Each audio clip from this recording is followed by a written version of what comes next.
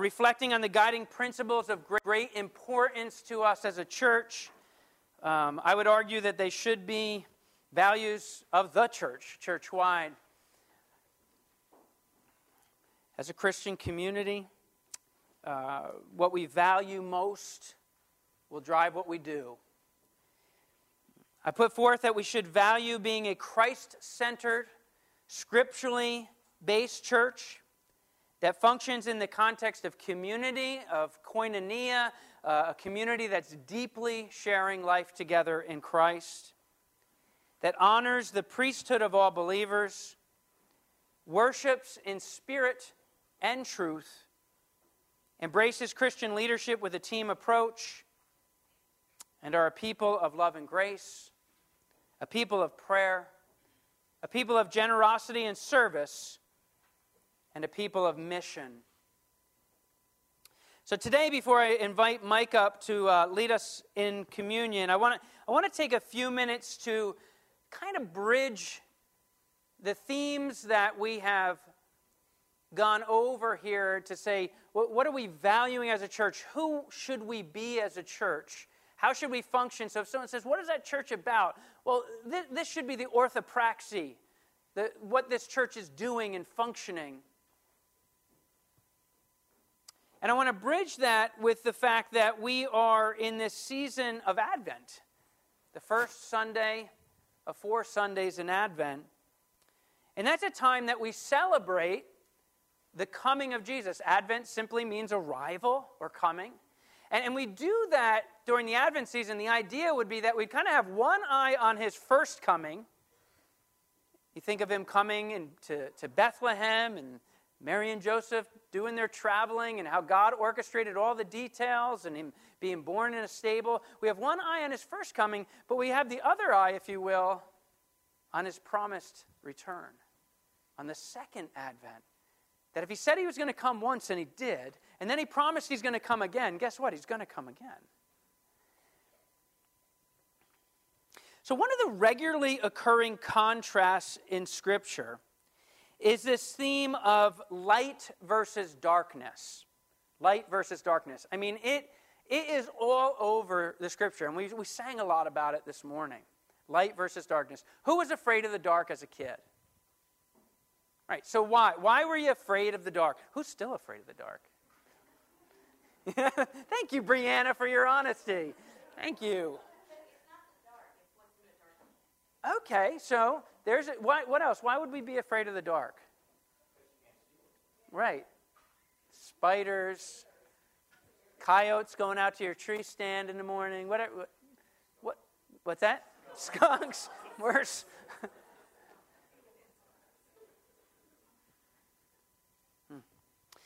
The first words that God speaks into creation are let there be light. It's that first sentence we hear from God. Let there be light. In the beginning of Genesis 1. And you see that God separates the light from the darkness. There's a distinction between light and darkness, and he calls the light good. In the Bible, darkness typically comes to represent the consequences of mankind's rebellion against God. The consequences of what we call sin. And that word actually means to miss the mark. That God has this perfect standard and we all miss it.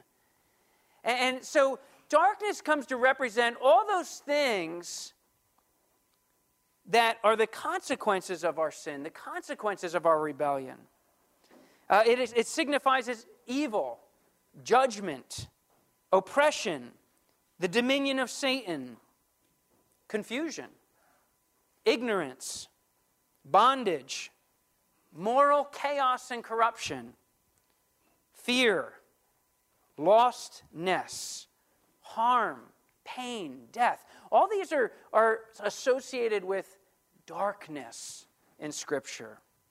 All that corresponds to humanity's alienation from God because of sin. So we can say that a world estranged from God is a distinctly dark place. And even what sometimes the world calls light is really not light at all. It can itself be darkness. Satan presents himself like an angel of light, but he rules over a dominion of darkness. So a world estranged from God is a distinctly dark place. Light, on the other hand, represents the kingdom of God. It represents throughout Scripture the presence of God, the holiness of God, the way and guidance of God. You think about God's Word, that it's a lamp to my feet, a light to my path, His revelation, His truth, His enlightenment. Not enlightenment as the world might think it, but to say His enlightenment. Enlighten me with your Word. Enlighten me with the revelation of who you are. Light represents salvation in God's Word, safety. The joy and wholeness and life that only comes from God. So where a world estranged from God is a distinctly dark place, a community reunited with God is to distinctly be a place of light.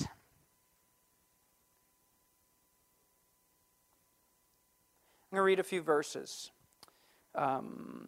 We should have them up on the screen just because I'm going to read a few. If you want to turn, I'm going to start in Isaiah chapter 9. Then I'm going to be in the Gospel of John. And then in a few minutes we'll be in Matthew 5. So I'm going to start in Isaiah 9 and read verses 2 through 7. And this is a really common scripture read during the Advent season. Many centuries before Jesus was born, we see this prophecy of Isaiah. It says, the people walking in darkness have seen a great light. On those living in the land of the shadow of death, or it could be the land of darkness, a light has dawned.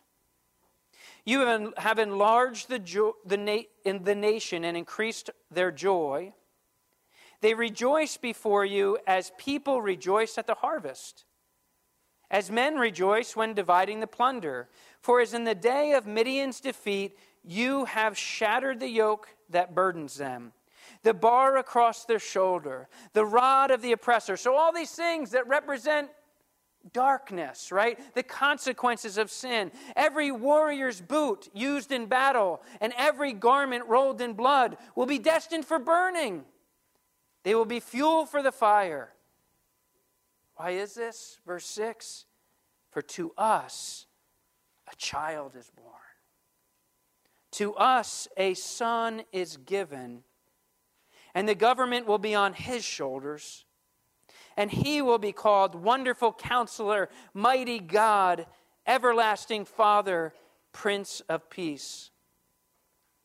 Of the increase of his government and peace there will be no end. He will reign on David's throne and over his kingdom, establishing and upholding it with justice and righteousness from that time on and forever. The zeal of the Lord Almighty will accomplish this. A couple of verses out of the very beginning of the Gospel of John. John chapter 1. Just read the first 5 verses. And then I'm going to turn to John 8:12. John 1 verse 1. In the beginning was the Word.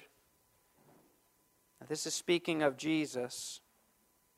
And the Word was with God, and the Word was God. He was with God in the beginning. Through him all things were made. Without him nothing was made that has been made. In him was life, and that life was the what? Light of men. The light shines in the darkness, but the darkness has not understood, or could be rendered overcome it. And Jesus says in John 8:12, I am the light of the world. Whoever follows me will never walk in darkness, but will have the light of life. So what we need to understand here, I'm going to try and be pretty simple, pretty direct. What we need to understand here, when we hear the prophet Isaiah say, on those living in the land of the shadow of death, or the land of darkness, it could be rendered, A light has dawned. We're being told that the kingdom of God, right? Because light represents the kingdom of God, the presence of God, the holiness of God, and the darkness represents the consequences of sin, pain, death. So what we are seeing here and hearing here is that the kingdom of God is breaking through the dominion of darkness. That's what's going on. The world is living, all of us, in the shadowland of death. But God is breaking through with His light. The kingdom of God is coming. That's what Isaiah is saying. And then in John's gospel, John parallels in the prologue, the first few verses we read there, he parallels the creation account, and he talks about Jesus being the light of this new creation, a light that pierces the darkness. And then in John 8:12, we just read, Jesus proclaims Himself, I am the light of the world. And He says that this light, whoever believes in Him, this light that He is, will dispel darkness from the people who accept Him, who receive Him.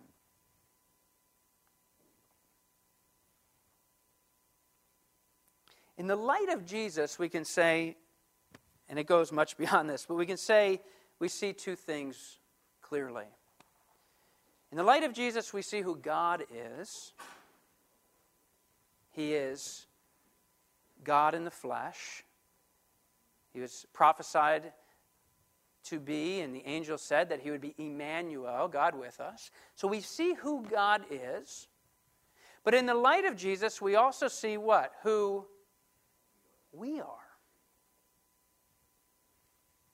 And both of those, to people living in the land of the shadow of death, who are God rebels, can be very uncomfortable things.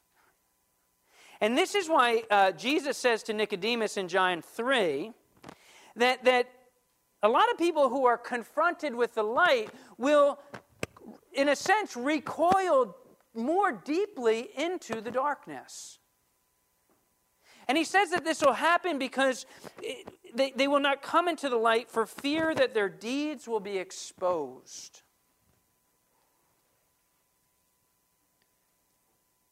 That's true. With the light of Jesus, there's this element of exposure. We see who God is and we see who we are. Remember when Adam and Eve sinned in the garden, what did they do? They hid. They ran away. They hid. Adam, where are you? God knows where Adam is. He's asking this question to Adam, maybe so Adam can think and process in himself, where am I? What am I doing? Why am I hiding? God knows all things. He knows where He is. Adam, where are you? He's hiding. And we want to hide. We don't want to be exposed. But here's the deal. When you step in to the light of Christ, there is an element of exposure. You have to say, I am who I am. And that's not all pretty. I'm broken. I've failed. I'm a sinner. I've thought and said and done things that I'd be embarrassed by. I've rebelled against You, Lord. I've rebelled against Your way. I haven't trusted Your way. There's this element of exposure. But here's the deal. You remember in the Garden of Eden, when Adam and Eve hid away and realized they were naked, what did God do? He brought them out and He made garments for them. He wouldn't leave them in their nakedness. And that's a picture of what was to come. So you step out and go, oh man, I don't want to be exposed. I don't want to be laid bare before God. I'm afraid to see who He is and who I am in His light. The Lord is not going to leave you naked. You come to Him in repentance and faith, your sins are paid for. Every wrong you've ever done, even today, even tomorrow, paid for on the cross of Calvary. And Jesus, who took your sin on Calvary, grants to you his righteousness like a robe to cover your entire being when you come to him. He will not leave you naked. He will clothe you in his righteousness.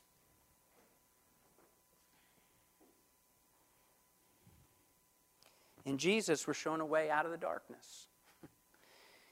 The lostness, the ignorance, the death that comes with the alienation from God because of my sin. And we're led into his light. But in that light, we find forgiveness. We find restoration.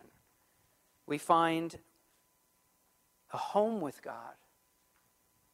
It's really cool at the end of all things when the Lord does return and everything's refined by fire. Once it was refined by water, then it'll be finally refined by fire. We see that the New Jerusalem comes down to earth, and in that very end of Revelation, it's actually a reflection of what is said, I think, in Isaiah 60. There's this picture of light of God, the light of God's glory with his people, and it says there's not going to be a need for a sun or moon anymore. Because God with his people is their light.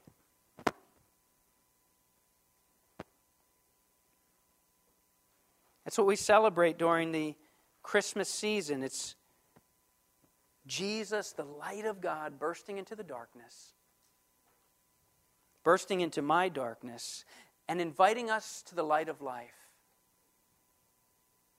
And anticipation that his promise will be fulfilled, that he will come again in final judgment to restore all creation. But until that second advent, all who have breath have the opportunity to go one direction or another, to recoil more deeply into the darkness because they're afraid that they'll be exposed, or to come into the light and know life.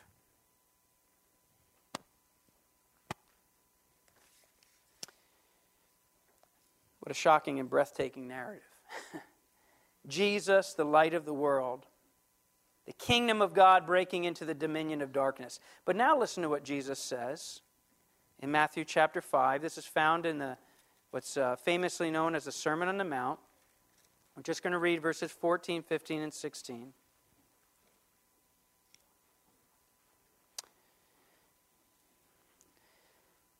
Jesus says, "You are the light of the world.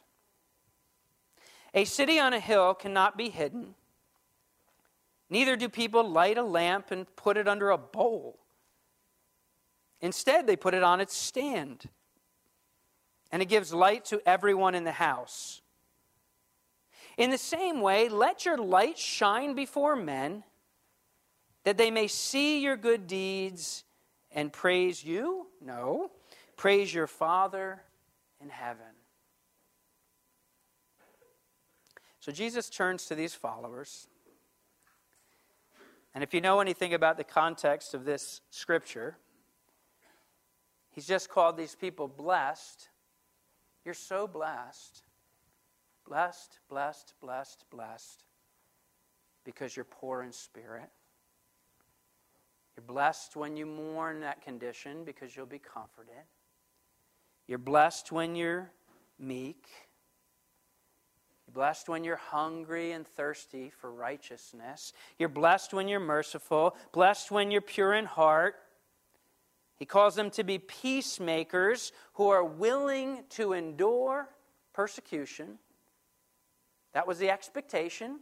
You'll be insulted. You'll be persecuted. Blessed are you in the midst of that. Not that you retaliate, but that you're peacemakers. Blessed are you. So to this poor, ragtag, broken group of people that nobody would have chosen in a schoolyard pick to have any great meaning and purpose in any such way, to accomplish anything great, to them, to us, Jesus says, you, plural, that's plural, you, my people, you, my new community, are the light of the world.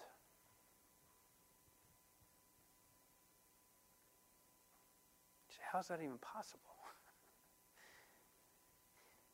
I mean, I can get that Jesus, the Son of the living God, God the Son, breaking into the darkness of a creation dominated by sin and death. He breaks into the world. He is the light of the world. But now he's turning around and saying, you and me are the light of the world? That is only possible when you're illuminated by the light, capital L. Only possible. The light of Christ, when you come into his light in repentance and faith, and when you walk in the light in fellowship with God through the Spirit of God.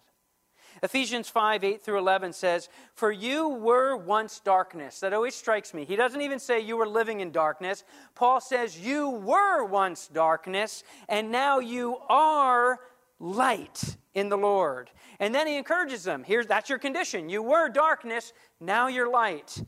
His encouragement then is live as children of light.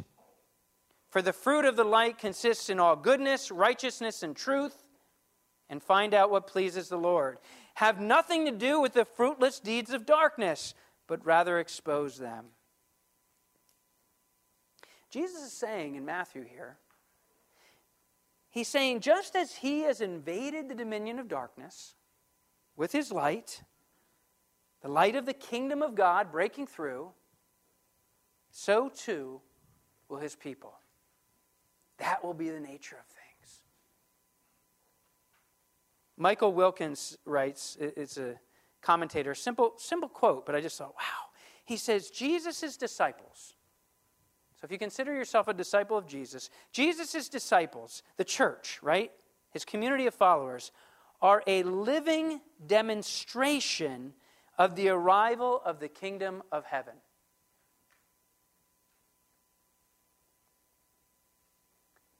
That's not true just for the people Jesus was talking about 2,000 years ago. That's supposed to be true for us. That Jesus' disciples are a living demonstration of the arrival of the kingdom of heaven. Notice that Jesus' words emphasize that light by its very nature permeates.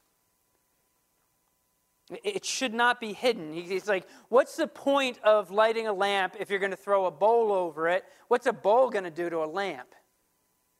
It's going to choke it out, right? What's the point? That's silly. No, you put it up on a stand, and you think about these little homes in antiquity. They probably would have been one-room dwellings, a lot of them. You put it up as a stand, and it casts light for everyone in that dwelling.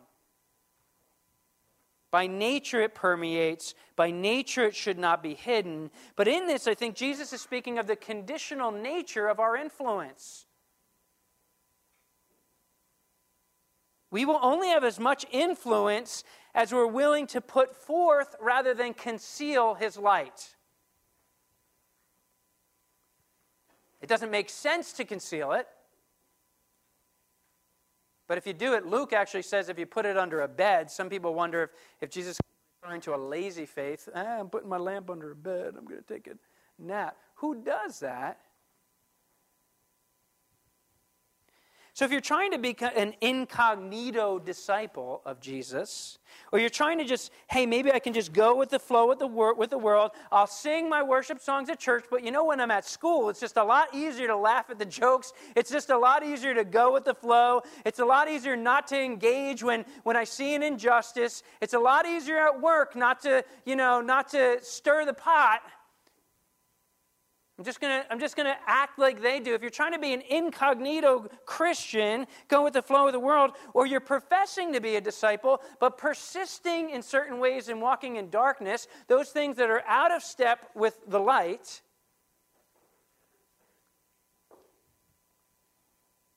it's just as absurd as you're lighting a lamp and living under a bowl. If you consider that, if you say, that's me, I'm the lamp. I'm the light. But now I'm going to throw a bowl over my head. I'm going to choke myself out from oxygen. Dietrich Bonhoeffer says, flight into the invisible is denial of the call. A community of Jesus which seeks to hide has ceased to follow him. Instead, we're to do what light does. we're to have light do just what we sang about this morning. Shine, Jesus, shine through us. Jesus gives this picture of a city on a hill. A community, you could say, of people that could be clearly seen, and you can picture all their little lights glowing out of their windows. A city on a hill can't be hidden. He's like, that's what you should be. Because a city on a hill is a refuge to the weary traveler in darkness. That people would see you as a community of refuge. Not a community of judgment, not a community that I want to enter into because I don't fit with those people. I'm afraid of those people, and I'm going to sit in a place and try and get in and get out because no, you're supposed to be the light of God, a refuge of God. And with that, we're going to speak the truth. There is going to be some exposure, but we all need to be clothed together in Christ's righteousness, right? We're all together sinners forgiven by God, looking to live in his light. You, the church, are that city on the hill. Derek Melleby last week shared about God's shalom, that God's people are to bring God's peace into the world as peacemakers. And Jesus says in the Beatitudes that peacemakers will be called the sons of God. Why? Because we're about the mission and the character of God. Bringing shalom, that God would say, you can have peace with me. We can be reconciled. And then from that reconciliation would overflow into peace in your own life. And from that would overflow into peace with one another. It's some work. It's an ongoing process, right? And from that, there would be even peace with creation. Say, how do we do this? How do we bring the shalom? How are we a city on a hill in the light of the world? Live our lives for Christ. In every situation. Wherever you're at, I'm living for Christ. We're to be characterized for our influence for good in the name of Jesus. And that is different. You know, some people do want to do some good, but we're doing good in the name of Jesus.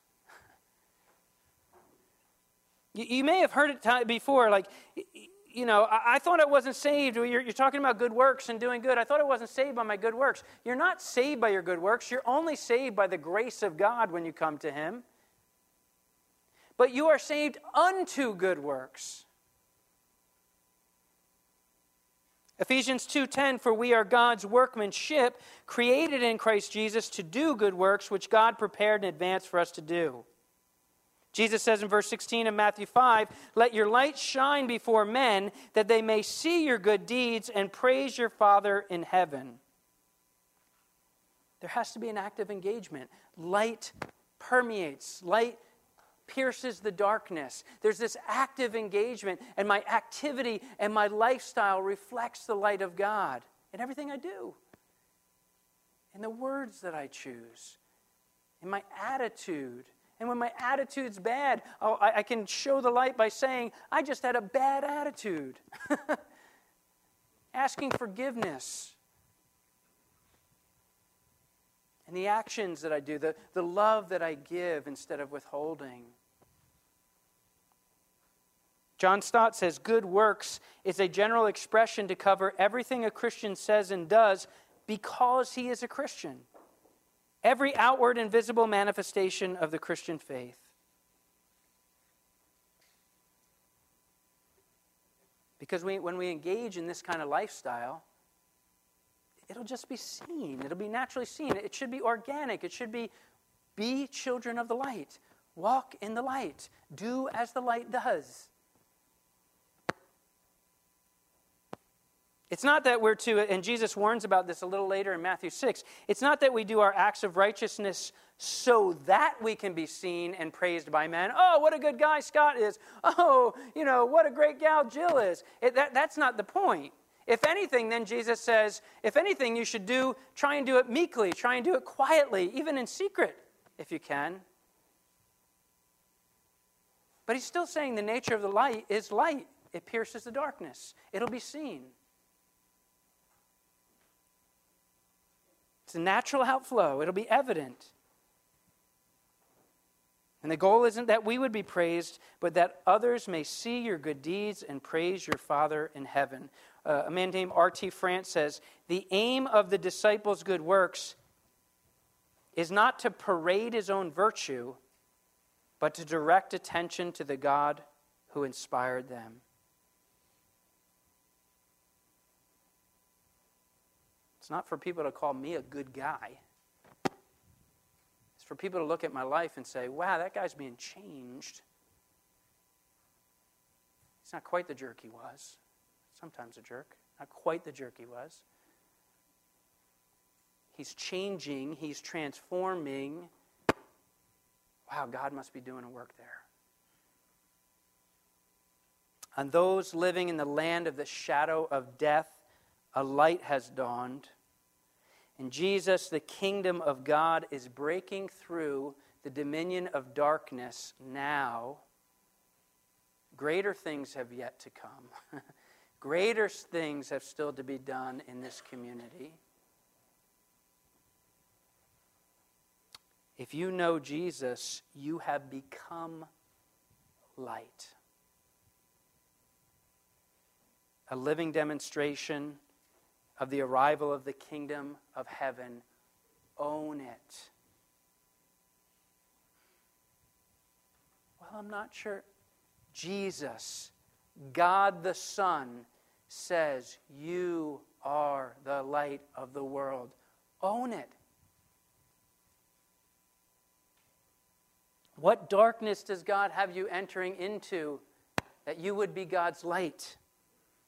Where is there a need for God's love, for God's truth, for God's peace in your family, in your workplace, with your neighbors? Peter tells us that we're to be a people who declare the praises of Him who called us out of darkness into His wonderful light. I'm just going to wrap up with this, and then I'll invite Mike up.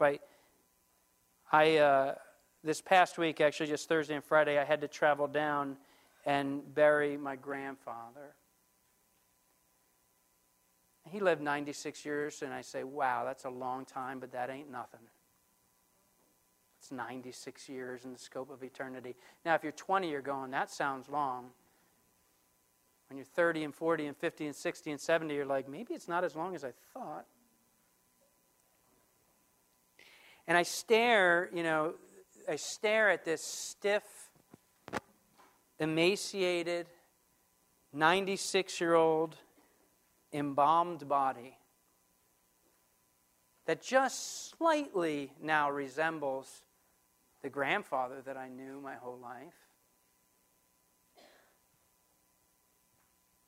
And that body's going to get buried 6 feet into the ground. Say, that's dark. You look at pictures of my grandfather when he was in his 20s. Could have been a model. I mean, he was just good looking, full of life.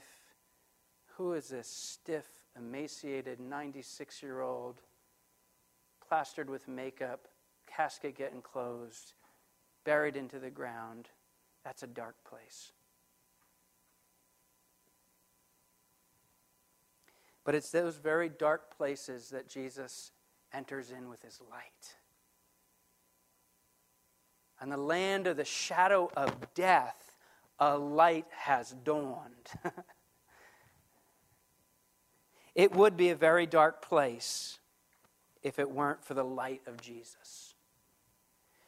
That would be a very, very dark place if it weren't for the fact that I knew, even through a simple faith, my grandfather trusted in Jesus. And that means to be away from that broken old body that's now stiffened up as a board, getting laid into a grave. To be away from that body is to be at home with the Lord. That would be a really dark place if I didn't have the hope of resurrection. It would be a really dark place if I didn't have the hope that He is not there, He's with Jesus, and someday we will be together again. That's not a fairy tale. That's what the light of God has brought into my life. That's what's invaded the darkness. So when I go amongst my family as believers, and some of them questioning, some of them not believers, that's the simple light that I'm reflecting in that moment.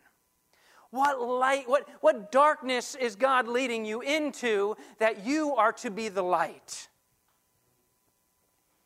What hopelessness, what relationship, what brokenness, what trial, what trouble, what oppression, what injustice, that God says, be my light in that place. Be my light in that relationship. Where does God have us together to enter in? You, plural. Jesus is saying, my people, my church, you are the light of the world. A city on the hill cannot be hidden. Amen? Michael? Yeah.